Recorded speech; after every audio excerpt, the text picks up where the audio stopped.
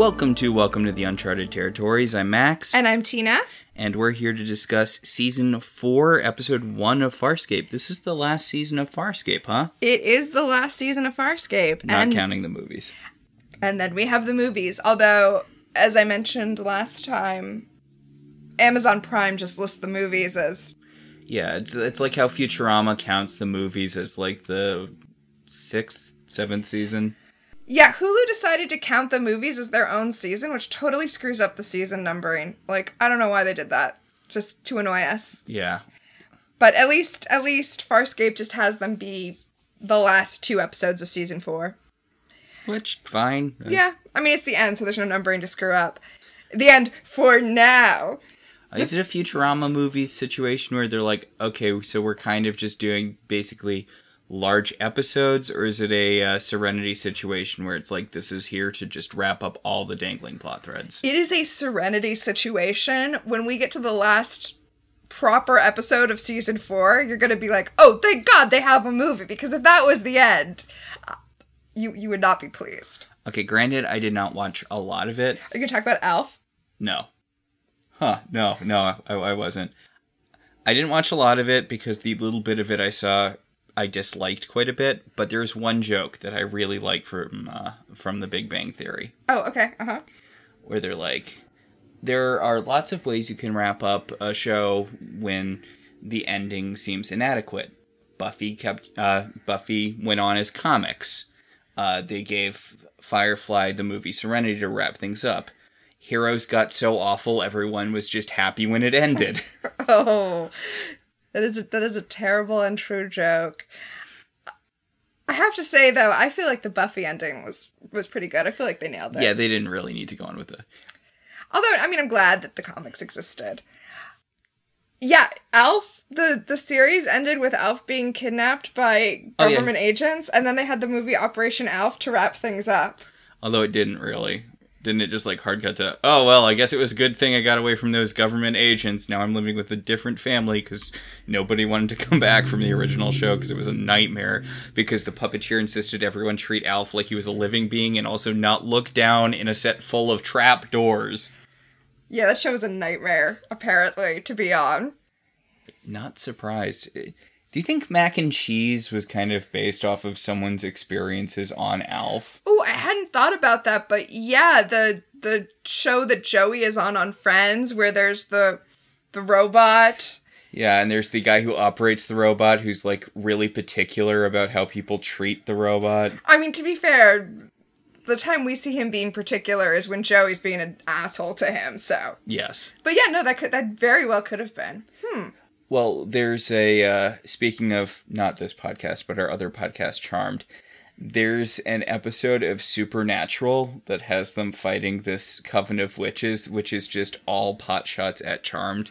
And I heard, although this might just be the sort of thing on the internet, and I didn't, like, corroborate it or anything, but I heard that the person who wrote that show used to work on Charmed. Oh, okay. Because before that last sentence, I was going to say that really sounds like punching down if you're Supernatural to be like, fuck you, Charmed! Yeah, I mean, it's Supernatural. I think they did a lot of that. I mean, they had their requisite shot at Twilight and...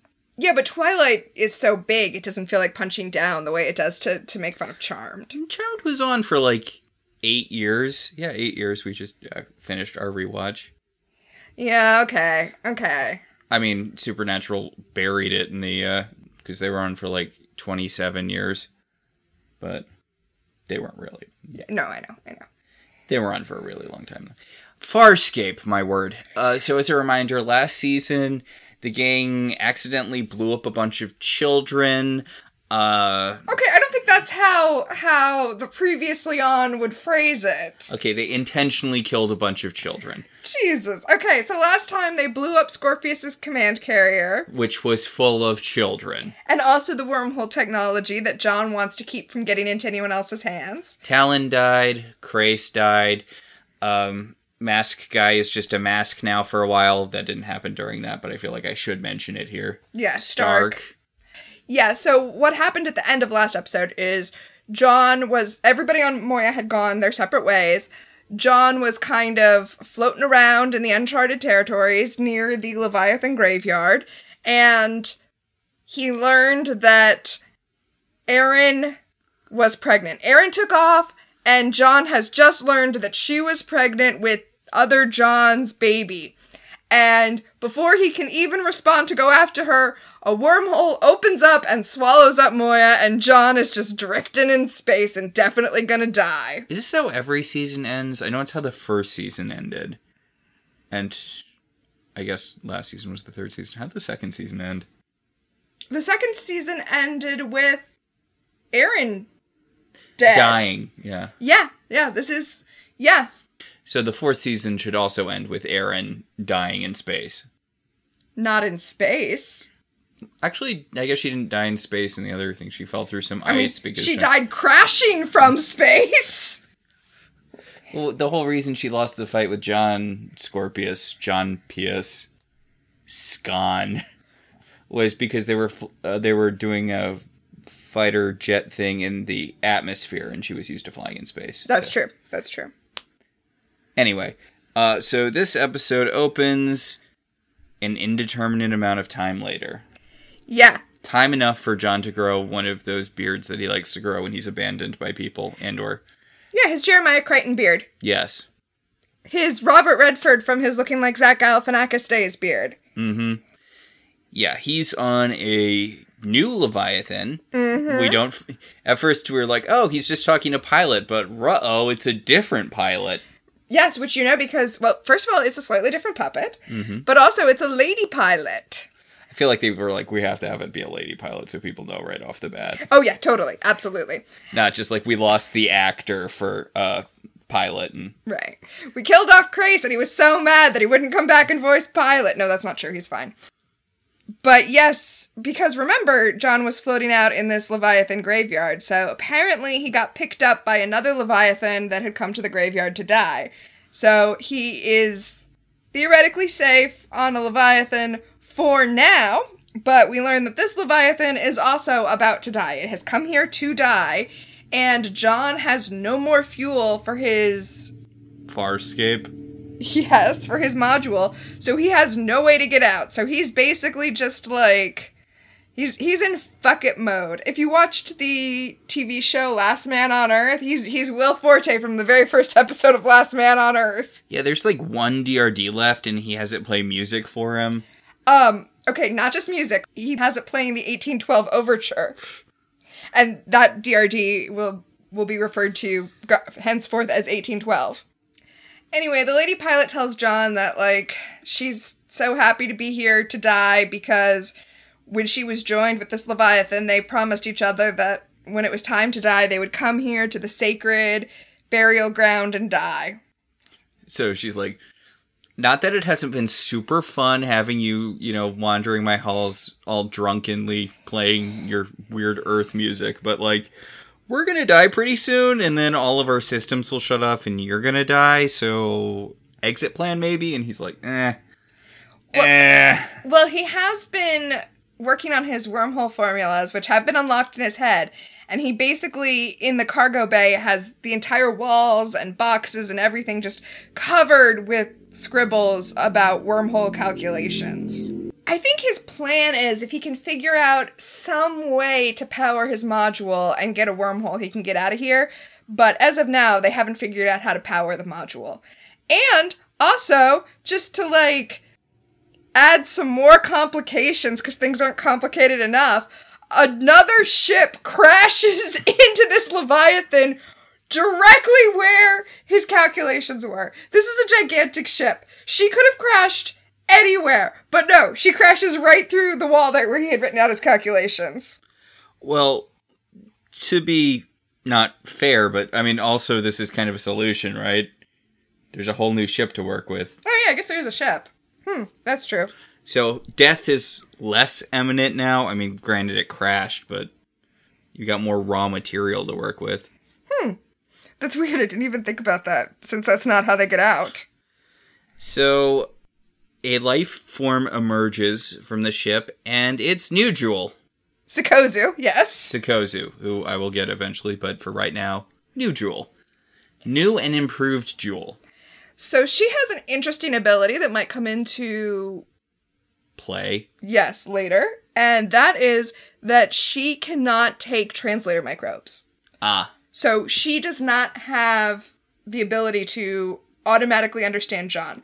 But she can rapidly learn languages. So she tells John, knowing that he can understand her because of his translator microbes, just keep talking, just use full sentences, point to things and tell me what they are, and in a few minutes I'll know your language, practically by magic.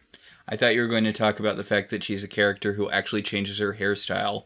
Not just as like a physical manifestation of a character arc or anything, but just casually changes the way her hair is over the course of this episode, as one is wont to do in real life. Yeah, when she comes in, her hair is all tied up, and at one point she takes all the little space buttons down so that her hair is free and wavy. Yeah, it's a little thing, but I think it's an interesting character note on this sort of show. Well, shows in general where changes like that have to be intentional story beats, because you want the characters to stay as consistent as they can within an episode, so keeping continuity is easier. Well, so to tease the Patreon exclusive podcast we're going to have talking about Rose McGowan's memoir, Brave. For our other podcast, which is about Charmed, I was going to reference Charmed, but yes, go on. But you can listen to it. We have one Patreon for all our podcasts. So, Rose McGowan mentioned that when she wanted to dye her hair red, they were like, how are we going to explain to people? And myself, as a woman who changes her hair pretty frequently, I'm like, she dyed her hair. But no, they had to throw in a line about how there was some sort of magical... A spell that she did that went wrong. There's a line about how she cast a spell that went wrong, and that's why she has red hair now. Ridiculous. Meanwhile, Alyssa Milano comes to the set with, her buzz cut when she did it that one time. And not only were they not forewarned about it, they actually just kind of threw in lines about how awesome her new haircut is. Well, I guess the lesson there is that if Rose McGowan wanted to be allowed to change her hair, she should have been an executive producer. That feels kind of like it might have been a little bit of a power play on Alyssa Milano's thing, because it happened after Paige dyed her hair. You think she was like, I can change my hair whenever I want. Ooh, okay, I don't want to make guesses about this, but is what I will say. I don't know, maybe that's putting too much malice of forethought into, a haircut. Yeah. Now, I don't know if this is why Sakuzu changes her hair, but I will say it reminded me of a thing I saw on TikTok, where someone was kind of making fun of this weird thing in Mulan, the live-action movie that just came out recently, where apparently she takes her hair down before she goes into battle, and it's like, that's exactly when you want your hair out of your face. Why is she taking her hair down to go into battle? And apparently it was to disguise the stunt double. Yeah, that makes sense. Yeah, so Sakuzu does have this other thing. She has another ability that we'll see later, where she can change her center of gravity and, fly up to the ceiling. So I'm wondering if maybe a stunt double did the wire work, and that's why she pulls her hair down. Yeah. New Jewel has different powers than Old Jewel, because, they're different species or whatever. The main reason I'm calling her New Jewel is because I feel like, functionally, as a new red-headed woman who has superpowers that are less impressive than the other superpowers of the people on the team, she fills the same general niche. Who basically looks human? Yeah. Yeah. I mean, she's a very different character from Jewel. She's competent in a way Jewel is not. She's someone who has survived, this is just my impression from this episode, this is someone who has survived basically by being smarter than everyone else. This is sort of the person Jewel thinks that she is. Yeah, okay, so if I was going to put it in a pithy little phrase, I'd say Jewel thinks she's better than everyone else, and Sakuzu actually is. I mean, she's not, but she's making the most of her power set. Yeah, I mean, she's... This is a fun little interaction with John, too, because she's trying to get him to talk as much as possible so that she can nail his language down. And John keeps on doing these, pithy one-word responses, and she's like, you're not being helpful. she tells him, tell me your alphabet in order, and so he sings the ABC song, and we both pointed out that it would probably be hard for her to distinguish that L, M, N, O, P are all different letters. L, M, N, O, P, you know, the way he sings it. Also, if you don't know any English, the alphabet song is kind of uniquely unhelpful. Mm. I mean, its pacing is weird. Exactly.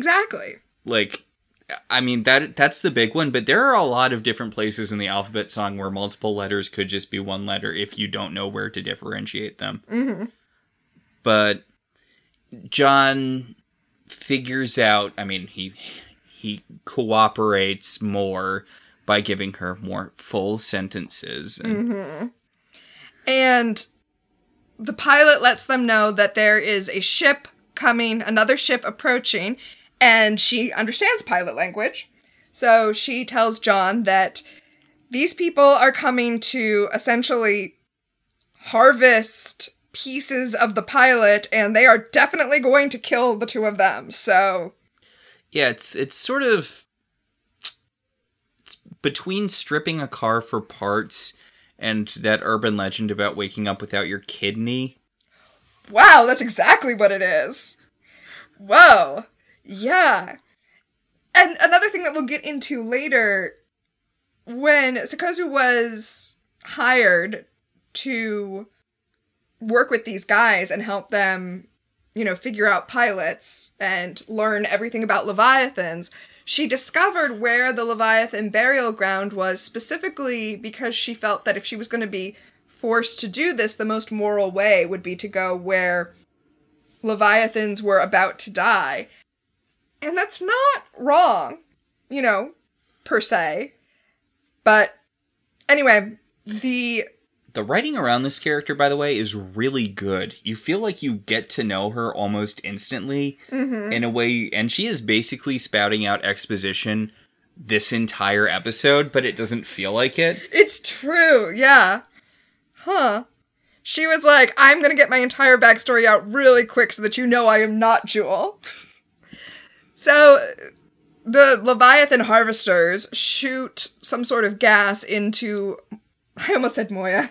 Shoot some sort of nerve gas into the Leviathan. So, John and... not Jewel... have to jump into his module since it has its own air supply. And when they do this, he, like, goes into his brain space, his mind palace. And Scorpius points out that John has put them into a Baywatch pastiche, which is not particularly helpful. And John... It's just, like, nothing but women running up and down the beach in bikinis. And also John and Scorpius.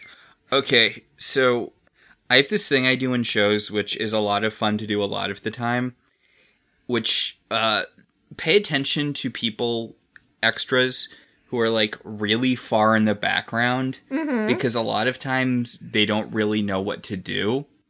This isn't really an example of that, but it got me really used to watching extras, and there's a bit where, you know, Scorpius is being like, now, John, don't you look at these bikini women you made up, and John's like, I'm gonna look at the bikini women.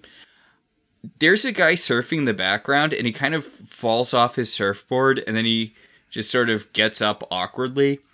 It's completely in the background. It's not noticed by any of the characters. And I'm like, okay, was that an intentional thing where they're like, guy, fall off your surfboard? Or did the extra just fall off his surfboard and they're like, you know what? We got the rest of the stuff in the shot. It doesn't matter. Yeah, no, I don't think that they... I don't think they directed him to fall off the surfboard. I think he just did. So... I mean, it doesn't ruin the shot or anything. No, I mean, it makes sense. It's beach background. That's things that you see on a beach, I assume. Yeah, and it's not like so outlandish that unless you're directly paying attention to the extras, it's the sort of thing that you just like. Yeah, he's like way off in the background. So John finds Erin sunning on the beach reading a book, and she is super, super pregnant. She's like 9.5 months pregnant. And John tells her, he's like, why did you take off? And she's like, because I had to take off. And he says, that's John Crichton's kid, which he has to say because he's not the one who impregnated Erin, but the other Crichton. It is my kid genetically. Yes. And she says, it's my child. Yeah. Yeah. Might be, you don't think it might be a little disturbing for me to see the face of my dead boyfriend every time I look at you? Not dead, John. Whew.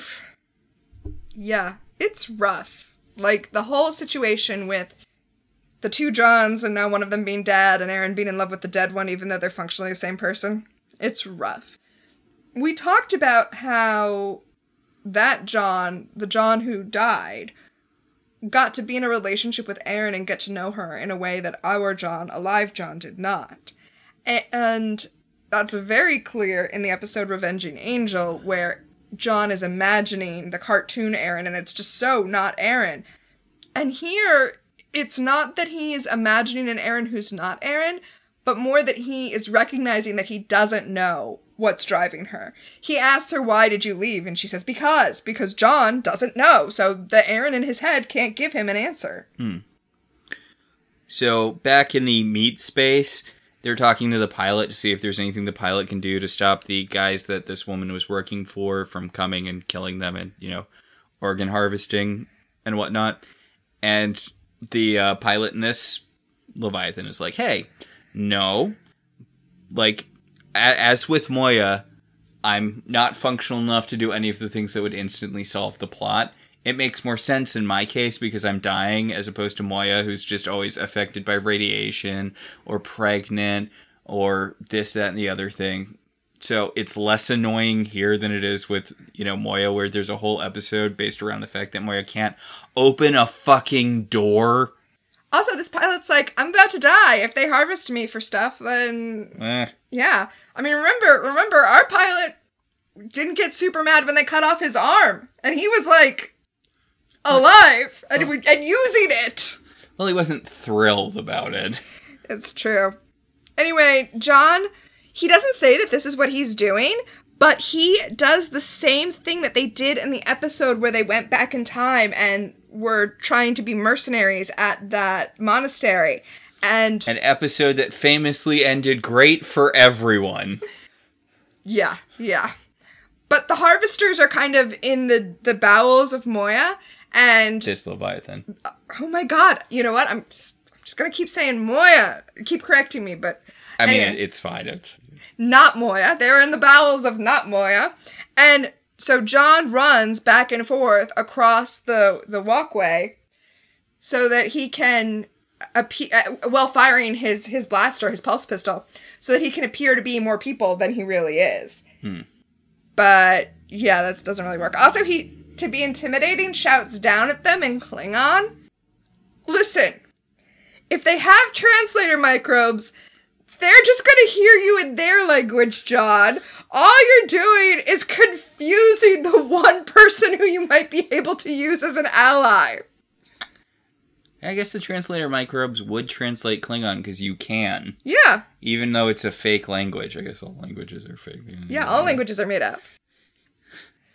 This is just John being a dick to Sikozu. John calls her Sputnik, which I think is a reference to her hairstyle. Yeah, her space buns. Yeah.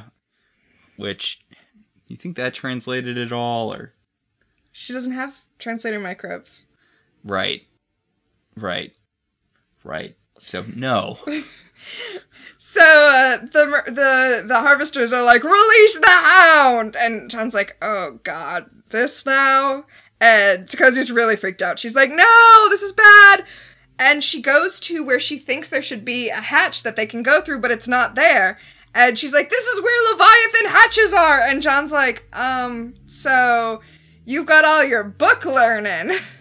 And apparently your book learning didn't have just a little footnote that said, by the way, Leviathans are organic and will grow however the hell they want to grow. Also, like, even if they weren't, if it's an old spaceship, stuff's probably been replaced. Well, I mean, there should have been a corridor there. Well, I mean, stuff could have been blown away, or... Yeah, I mean, that's true. I'm just thinking a lot of the houses on my block when I was growing up were originally based on the same design. Like, they were, I think, model houses. Like Craftsman? Yeah. Mm-hmm. But the thing was, like, they were all built in, like, the 30s and 40s. So by the time I was living there in the 90s, like, I would go over to my friend Claire's house, and you could tell that at one point we've had the same house, but over almost a century. Got it. Yeah, no, that makes a lot of sense. And yeah, that's actually a really good analogy. So, the, Dog bites John in the ass. Yeah. Yeah. And Sikozu's trying to, like, bandage him up, and she's like, why is your vein so gigantic? And he's like, well. And she's like, you need to become lighter if you're ever going to be able to move your center of gravity and cling to the ceiling. And he's like, well, that's just not... It's not a thing we can do. Also, it's not a thing I was trying to do. It's not a thing I'm able to do.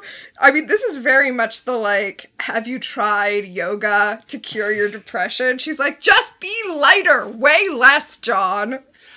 I do like this. This is her non-translator-based power. Mm-hmm, yeah. I'm counting her ability to translate languages out of just hearing them a whole bunch as a power. Oh, it definitely is. But her other power is that she can alter her center of gravity so she's always standing directly up no matter what surface she's on. She can wall crawl. Yeah. Which is neat. I mean, this is different than Jewel's metal melting scream, but it is kind of on the same level superpower-wise. Also, just a weird aside, have we ever seen Jewel use her metal scream on purpose? Like, I don't think we have, and it would come in handy a lot of places. We saw Erin, like, pull her hair to make her scream to use the metal melting, but I don't think she's ever intentionally done it. Yeah. Jewel could, I mean, and honestly, it would probably be handier than the whole center of gravity walking on the walls thing if she ever used it to melt people's weapons, which I think would be the big thing you would use it for. I'm not sure the weapons are made out of metal that can be melted, though. They're like space weapons. But that's a good point. I mean, it wouldn't hurt to try any more than being shot at with blasters would hurt in the first place. Yeah. Anyway, John's communicator goes off, and it turns out that Rigel and Chiana are back. They've come looking for him. Interesting timing, guys. Yeah. Terrible, terrible timing. So, of course, the harvesters who are hunting them hear the communicator and are like, oh, this is where you are hiding. And then Sikozu tries to jump out and be like, I did not abandon you. I am on your side and I'm gonna help you. And John's like, well, fuck that! Yeah, John hops out and he immediately takes her hostage. She's let her hair down, by the way. Did she do any upside down walking before she let her hair down? Very briefly. So, okay. Yeah. And she's gonna do it a lot more later in the episode. So I think that might be why she did it. So John's holding her hostage and the guys are all like, you know, we were gonna kill her, right? Like... Okay, so I thought that when you were watching this, I think it's more that he's using her as a human shield, which, not cool, but... I mean, again, they were still gonna kill her anyway. They want... the leader guy tells the rest of his pirate crew, are they pirates? Let's go with pirates, yeah. The leader guy tells the rest of his pirate crew, hey, I don't want any of you guys to get hit by, like, ricochets or whatever, so why don't we wait until they're in a corner and then we can shoot them all? And John's like, you know, I can hear you, right? Yes. Like, I'm right here. That was a great moment. So, the hound comes and it rips off her arm, and they get away, though, because we are now in a different part of the ship with her and Chiana and Rigel, and John is shaving off his depression beard because Chiana's here now and he wants to look hot for her, I assume. Weird.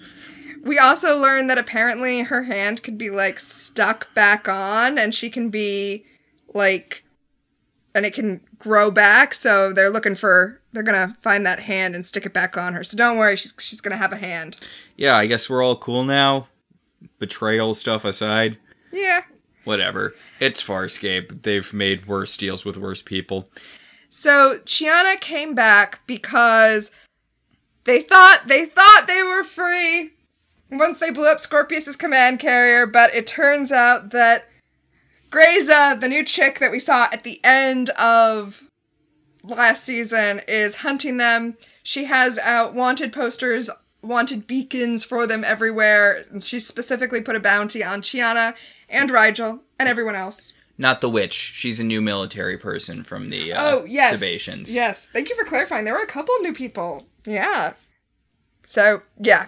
That's why Chiana and Rygel came back to Jon, because he fucked them over once again, because...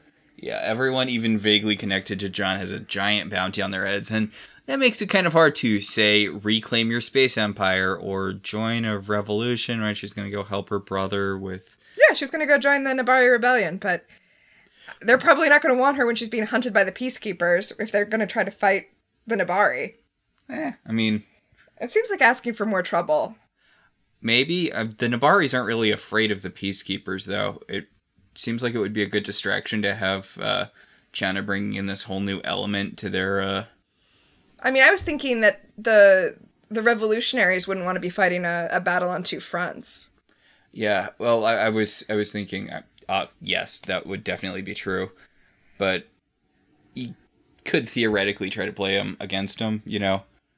Because the Nabari they want to defeat are the ones who are currently in charge of the planet, so... Yeah. Although I guess that might just be trading in a problem for a worse problem there. Yes. Anyway, remember how Chiana is psychic out of nowhere all of a sudden? Yeah. She's gone full Phoebe Halliwell. She's been having premonitions and stuff. And she knows they're real because she went to a casino and she won essentially roulette, like a roulette-style game that you can't really cheat at. She won it like 10 times in a row, and they beat her up like they do at casinos if you win games 10 times in a row. Is she just really bad at cheating? Like, even if you're using psychic powers, shouldn't you be like, this casino's probably gonna, be mad if I keep winning this one game. Also, shouldn't your psychic powers warn you if people are about to beat you up? Both of those things are true. Also, I read that book, 21, by those MIT guys who, got super good at counting cards, and then they made a movie about them. Yeah. I keep on mixing up that movie with the one with the magicians that rob people. Now You See Me. Yeah, those are two very different movies. I assume. I haven't seen either movie. I haven't seen Now You See Me, but I've seen the sequel, which I enjoyed a lot, even though it's a little bit predicated on the idea that stage magic is kind of real magic. Also, it's called Now You See Me Too instead of Now You Don't, when it obviously should be called Now You Don't. Yes, that is Superpower, which was also, not to go off on a further tangent off this one point, but that was also, do you remember a TV show that was on briefly called Alphas? Was that a pickup artist show? No. It was about the next stage, and it was... Oh, yes! No, yes, I do vaguely remember. It was basically really shitty X-Men, but the whole premise was that there were people who were like the next stage of human evolution or whatever, and they all had superpowers that were based off of disabilities or genetic oddities. Like, there was a kid who could do, these full-scale recreations in his mind of things because he was autistic, which isn't great. And there was this guy who had, super strength because he could, charge up his adrenaline, so he would have super strength in short bursts.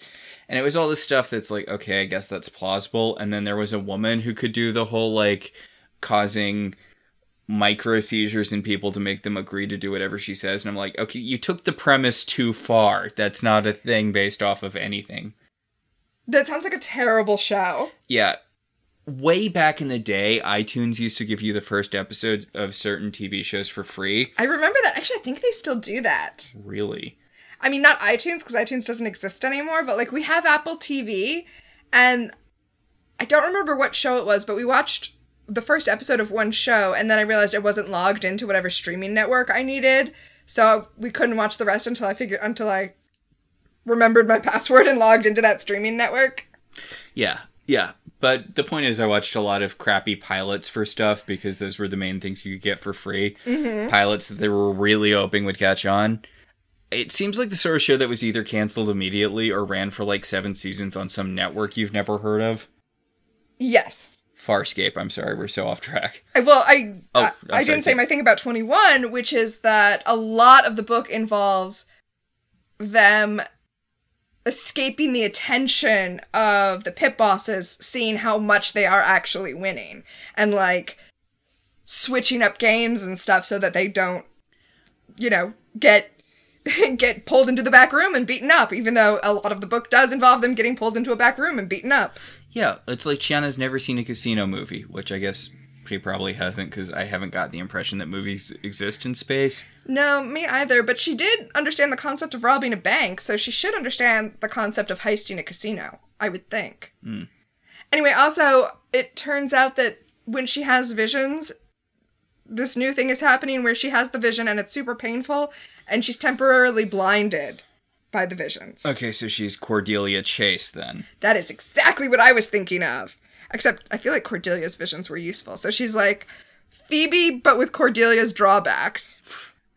Wait, I thought you said, Oh, right, because Phoebe's premonitions are never useful.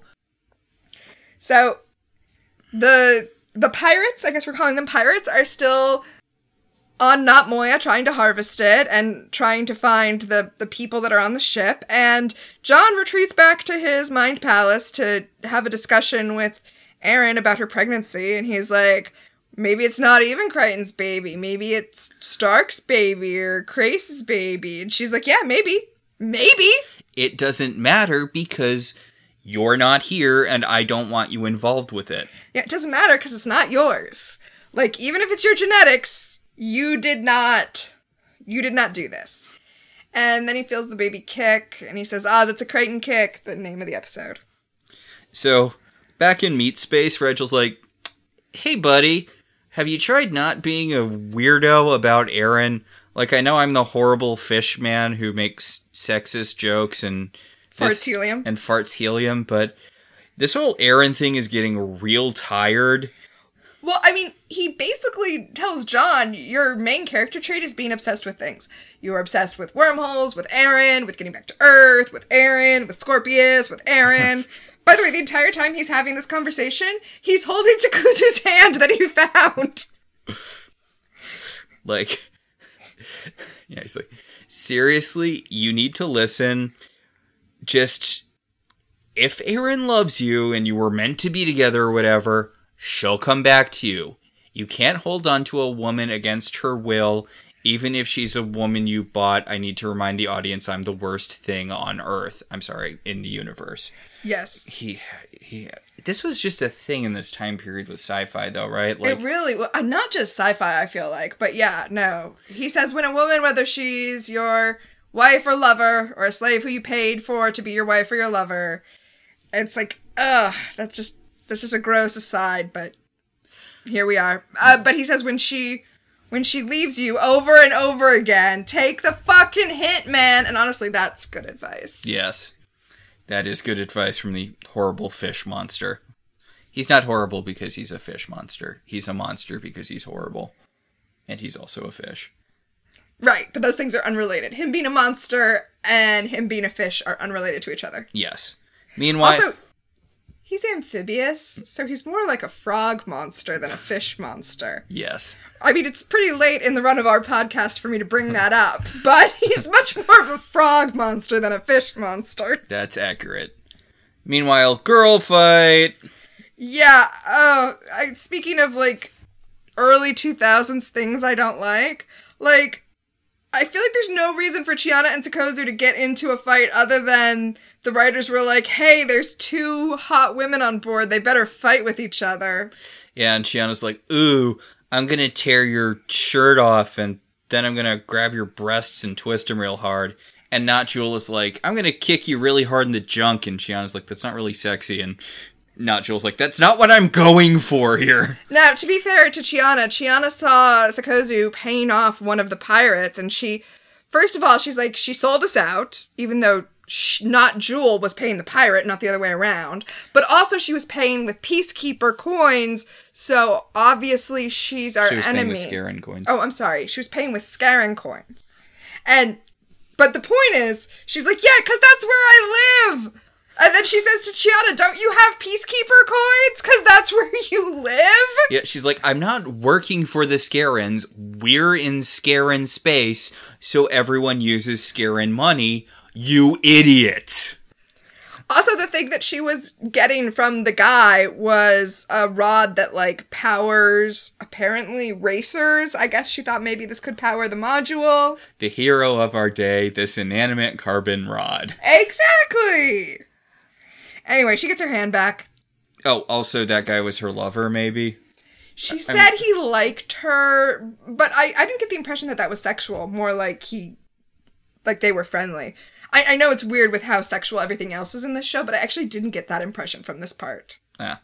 So, John's holding Chiana back, and, It's weird that Chiana's, like, psychic visions didn't help her out at all with this encounter. Yeah, and she points out to Chiana, she's like, so, basically what you did by shooting that guy, did we mention the fact that she shot the guy that, Oh, yeah, she shot the guy dead. Yes, Chiana shot the guy that Not Jewel was bargaining with for the inanimate carbon rod, and she really messed up this whole area. And Not Jewel's like, so you destroyed basically any chance we all had of getting out of here alive, so good going. And Chiana tries to jump her again, but John holds her back this time, and it's like, really, Chiana? Did Dargo rub off on you when you were having sex with him? Because, like, that was a Dargo-ass move. She has sexually transmitted plot denseness. So, yeah, he sends Chiana and Sikozu off to find the pirates and deal with it. He tells Chiana that Sikozu knows Leviathans possibly even better than they do. I kind of like... We didn't mention it earlier, but earlier when Chiana and Rigel first arrived, he says to them, if there's anyone equipped to save a Leviathan, it's us. And I like that they're kind of like the Leviathan experts now. They have a specialty. They're like the pirates who know how to deal with Leviathans.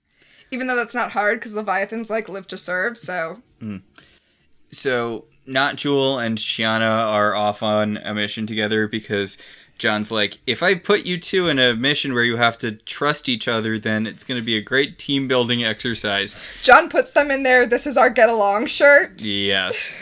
And Chiana's like, I'm going to shoot you. I'm going to shoot you dead. And Not Jewel's like, yeah, okay, whatever. Do you want to split up? And Chiana's like, that's not the point of the mission. And Not Jewel walks up a wall and she's like, look, there are places I can go that you can't, so... And Chiana's like, well, I'm a cat person, and I jumped really high that one time. Yeah, even though she can't, like, cling to walls the way Sikozu can. So, John sends 1812, the DRD, away to hide because he wants to protect it, and then he, like...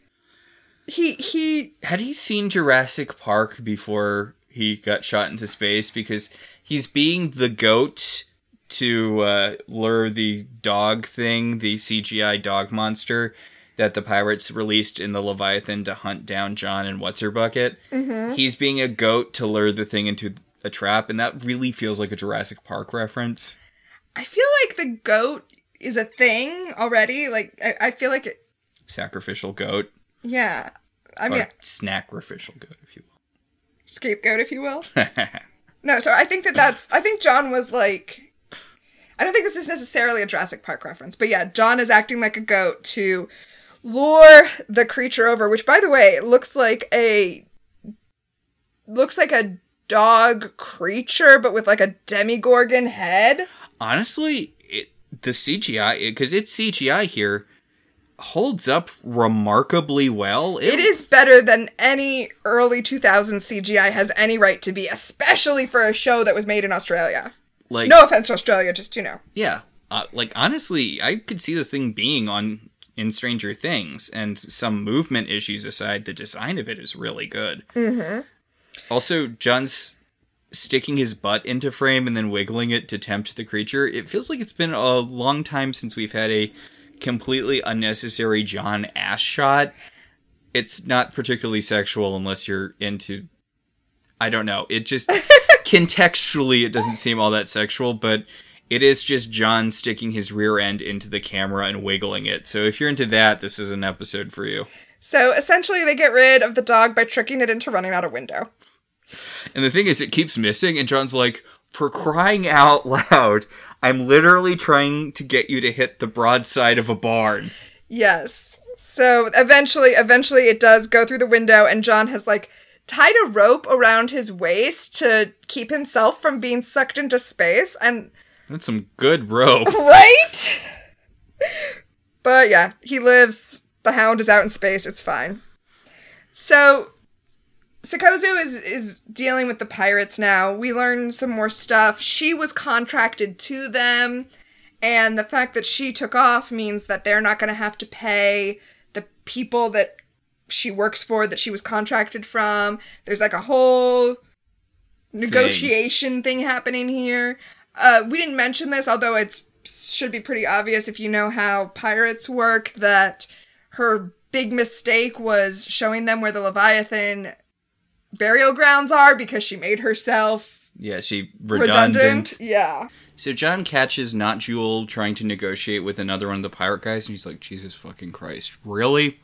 Really? And they have a little sexy tussle, and, you know, and he's like, you're a killer. And she's like, really? Really? Like, I've spent about 5 minutes with you, and I can already tell you've killed a ton of people. Right. Yeah. He says, you know, he finds out that the pilot had children before she was joined to the Leviathan, and he's like, you're killing a mother. And it's like, okay, John. You blew up a lot of children last episode. Also, you caused a genocide that one time, so maybe, Right? I mean, that wasn't his fault. I mean, it was directly his fault. It wasn't intentional on his part, but it was directly his fault. I mean, if it was anyone's fault, it was Stark's fault. John's the one who put the helmet on Stark. Stark didn't want to put the helmet on. Ooh, I guess that's true. If John had listened to his friend, he would have not caused a genocide. That's why it's important to listen when people tell you not to do things. Yup. Wow. Okay. Especially if the thing is put on weird temporal helmets when they're psychic. And not just psychic, but like when your head is a portal to the death dimension. Yeah. So basically, John's gonna do this thing with Chiana where they like belay each other over Not Moya's honeycomb of brain fluids. Yeah, and shoot all the guys. That's their plan. Oh, right. Solid. Yep. So, you know, they both tie themselves to a rope. They throw the rope over the thing. Whee! Yeah. So, I don't know. I feel like the solution at the end of this episode was basically just, we're out of time. It's time to end the episode. It wasn't like let's just shoot everyone. Yeah, it wasn't... This show usually has clever solutions based on, like, things that have been seeded. This is just shooting... This is just a shoot-'em-up ending. Yeah. Bang, bang, bang, bang, bang, bang, bang, bang, bang, bang, bang, bang. Also, Chiana has a premonition during this shootout, which is not particularly helpful. Well, I think her premonition was helping her, like, hit the right places. Oh. So, yeah. Okay. More helpful than Phoebe Halliwell's, I guess? Yeah! So, blah, blah, blah, shootout, shootout, shootout. Good guys win. Good guys as they were. I'm assuming these space pirates are probably responsible for less genocide than John, just because at this point it seems like it would be harder for them to be responsible for more. Wow, that's true. Okay, so I know that you didn't really watch a lot of Mystery Science Theater 3000. Hardly any. There's a running gag with the second host, Mike, where he keeps on accidentally blowing up planets. There's actually a TV Tropes thing about it. Mike Nelson, Destroyer of Worlds. Okay. Which is basically someone who becomes known as a great conqueror through massive incompetence, rather than, you know, for great military skill. Okay, that's not John Steele, though. That's not John Steele. He just... I don't know, he accidentally kills a lot of people. Yeah, well, he purposefully kills a lot of people after he feels like he has no choice, as well. So he's just constantly murdering. John's a murder machine. Yeah, he is. I mean, and he's got some real issues with that. Anyway, Also, he has issues when he falls into Not Moya's rear end. Yeah, her, like, the like, waste stuff at the bottom of the Leviathan that we've seen before on Moya. And, yeah, he sees one of the dead bodies and is like, oh, yeah. Murder's bad. Yes. I feel kind of guilty about the fact that I'm constantly killing people. So he's talking to Sikozu, and he's like, so, I don't know if you want to come with us, because we're a bunch of accidental murderers. And she says, you know what? No, I'm going to get my life back. I'm going to go. I'm going to meet up with my people, tell them that I did not break the contract, and not end up like you. Yeah, she's very clear on the fact that she doesn't want to end up murdering a bunch of people in space. Fair. Yes. So, meanwhile, this is really sad. This Leviathan had to leave the sacred burial grounds to avoid the ship coming back and, like, taking everyone out. And John's like, it was your dream to die in the sacred lands. And she's like, I don't know if you're aware of this, John, but lots of people don't get their dreams. Like, it's fine. I got to see them, which was nice. Well, I mean, it's also a pretty dark warning to John, you know? Yeah, sometimes dreams straight up don't come true. Yeah. The lesson here is not to want things. A lesson that John does not take. We cut to him in his mind palace on the beach with a not pregnant Aaron. Yes, very interesting note. A very conspicuously not pregnant Aaron. The shot in a non-salacious at all way pans up her very much not pregnant, guess how many sit-ups Claudia Black does body. Yeah. Which, yeah, I mean, fair. If I did that many sit-ups, I wouldn't mind people filming me like that. I mean, I'm not saying it's not exploitative, but, you know. So, this blonde surfer dude comes up with 2 Italian ices for, you know, well, I was gonna say one for him and Aaron, but he actually gives one to John. And it's like, this is the new guy in John's head. In John's head, this is who Aaron ends up with. And John... Blonde surfer man. Yep, and John walks away, super sad. We kind of skipped over it, but John also used the 1 DRD to help defeat the guys, just in case you were wondering why they went through so much trouble to establish this DRD earlier in the episode. It came back. We just kind of skipped over it during the boring shooting bits. Well, 1812 becomes a main DRD, so now it's... Really? Yeah. Okay. So now it's just John and 1812, chilling. John's trying to recreate all of the wormhole calculations that Sikozu blasted through, and the DRD's playing the 1812 overture for him, and that's where we leave them. Okay.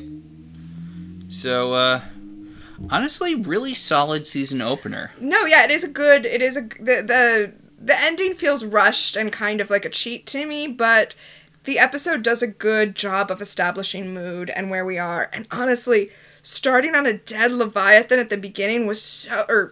Dying Leviathan was so smart, because that is so where John's at mentally right now.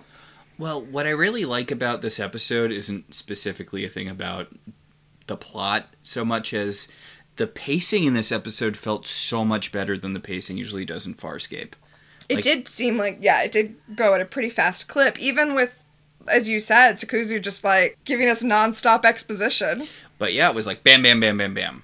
Done. So the next episode is going to be What Was Lost Part 1, Sacrifice. And the description on Amazon Prime is, the crew's reunion is endangered when Crichton falls under the control of Commandant... I've been saying Commander. It's Commandant, according to Amazon Prime. Commandant Gray's mysterious allure. Okay. So I think that'll about do it for us this week. Yes. Our show's partially listener-supported. If you want to be one of the supporters, you should head over to our website, www.welcometotelevision.net, and click on our Patreon link.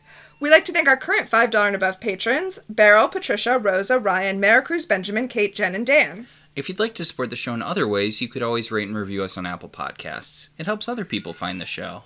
We can also be reached on Twitter at ILoveTVZines or at ILoveTelevisionZines@gmail.com. So until next time, I'm Max. And I'm Tina. And this has been Welcome to the Uncharted Territories.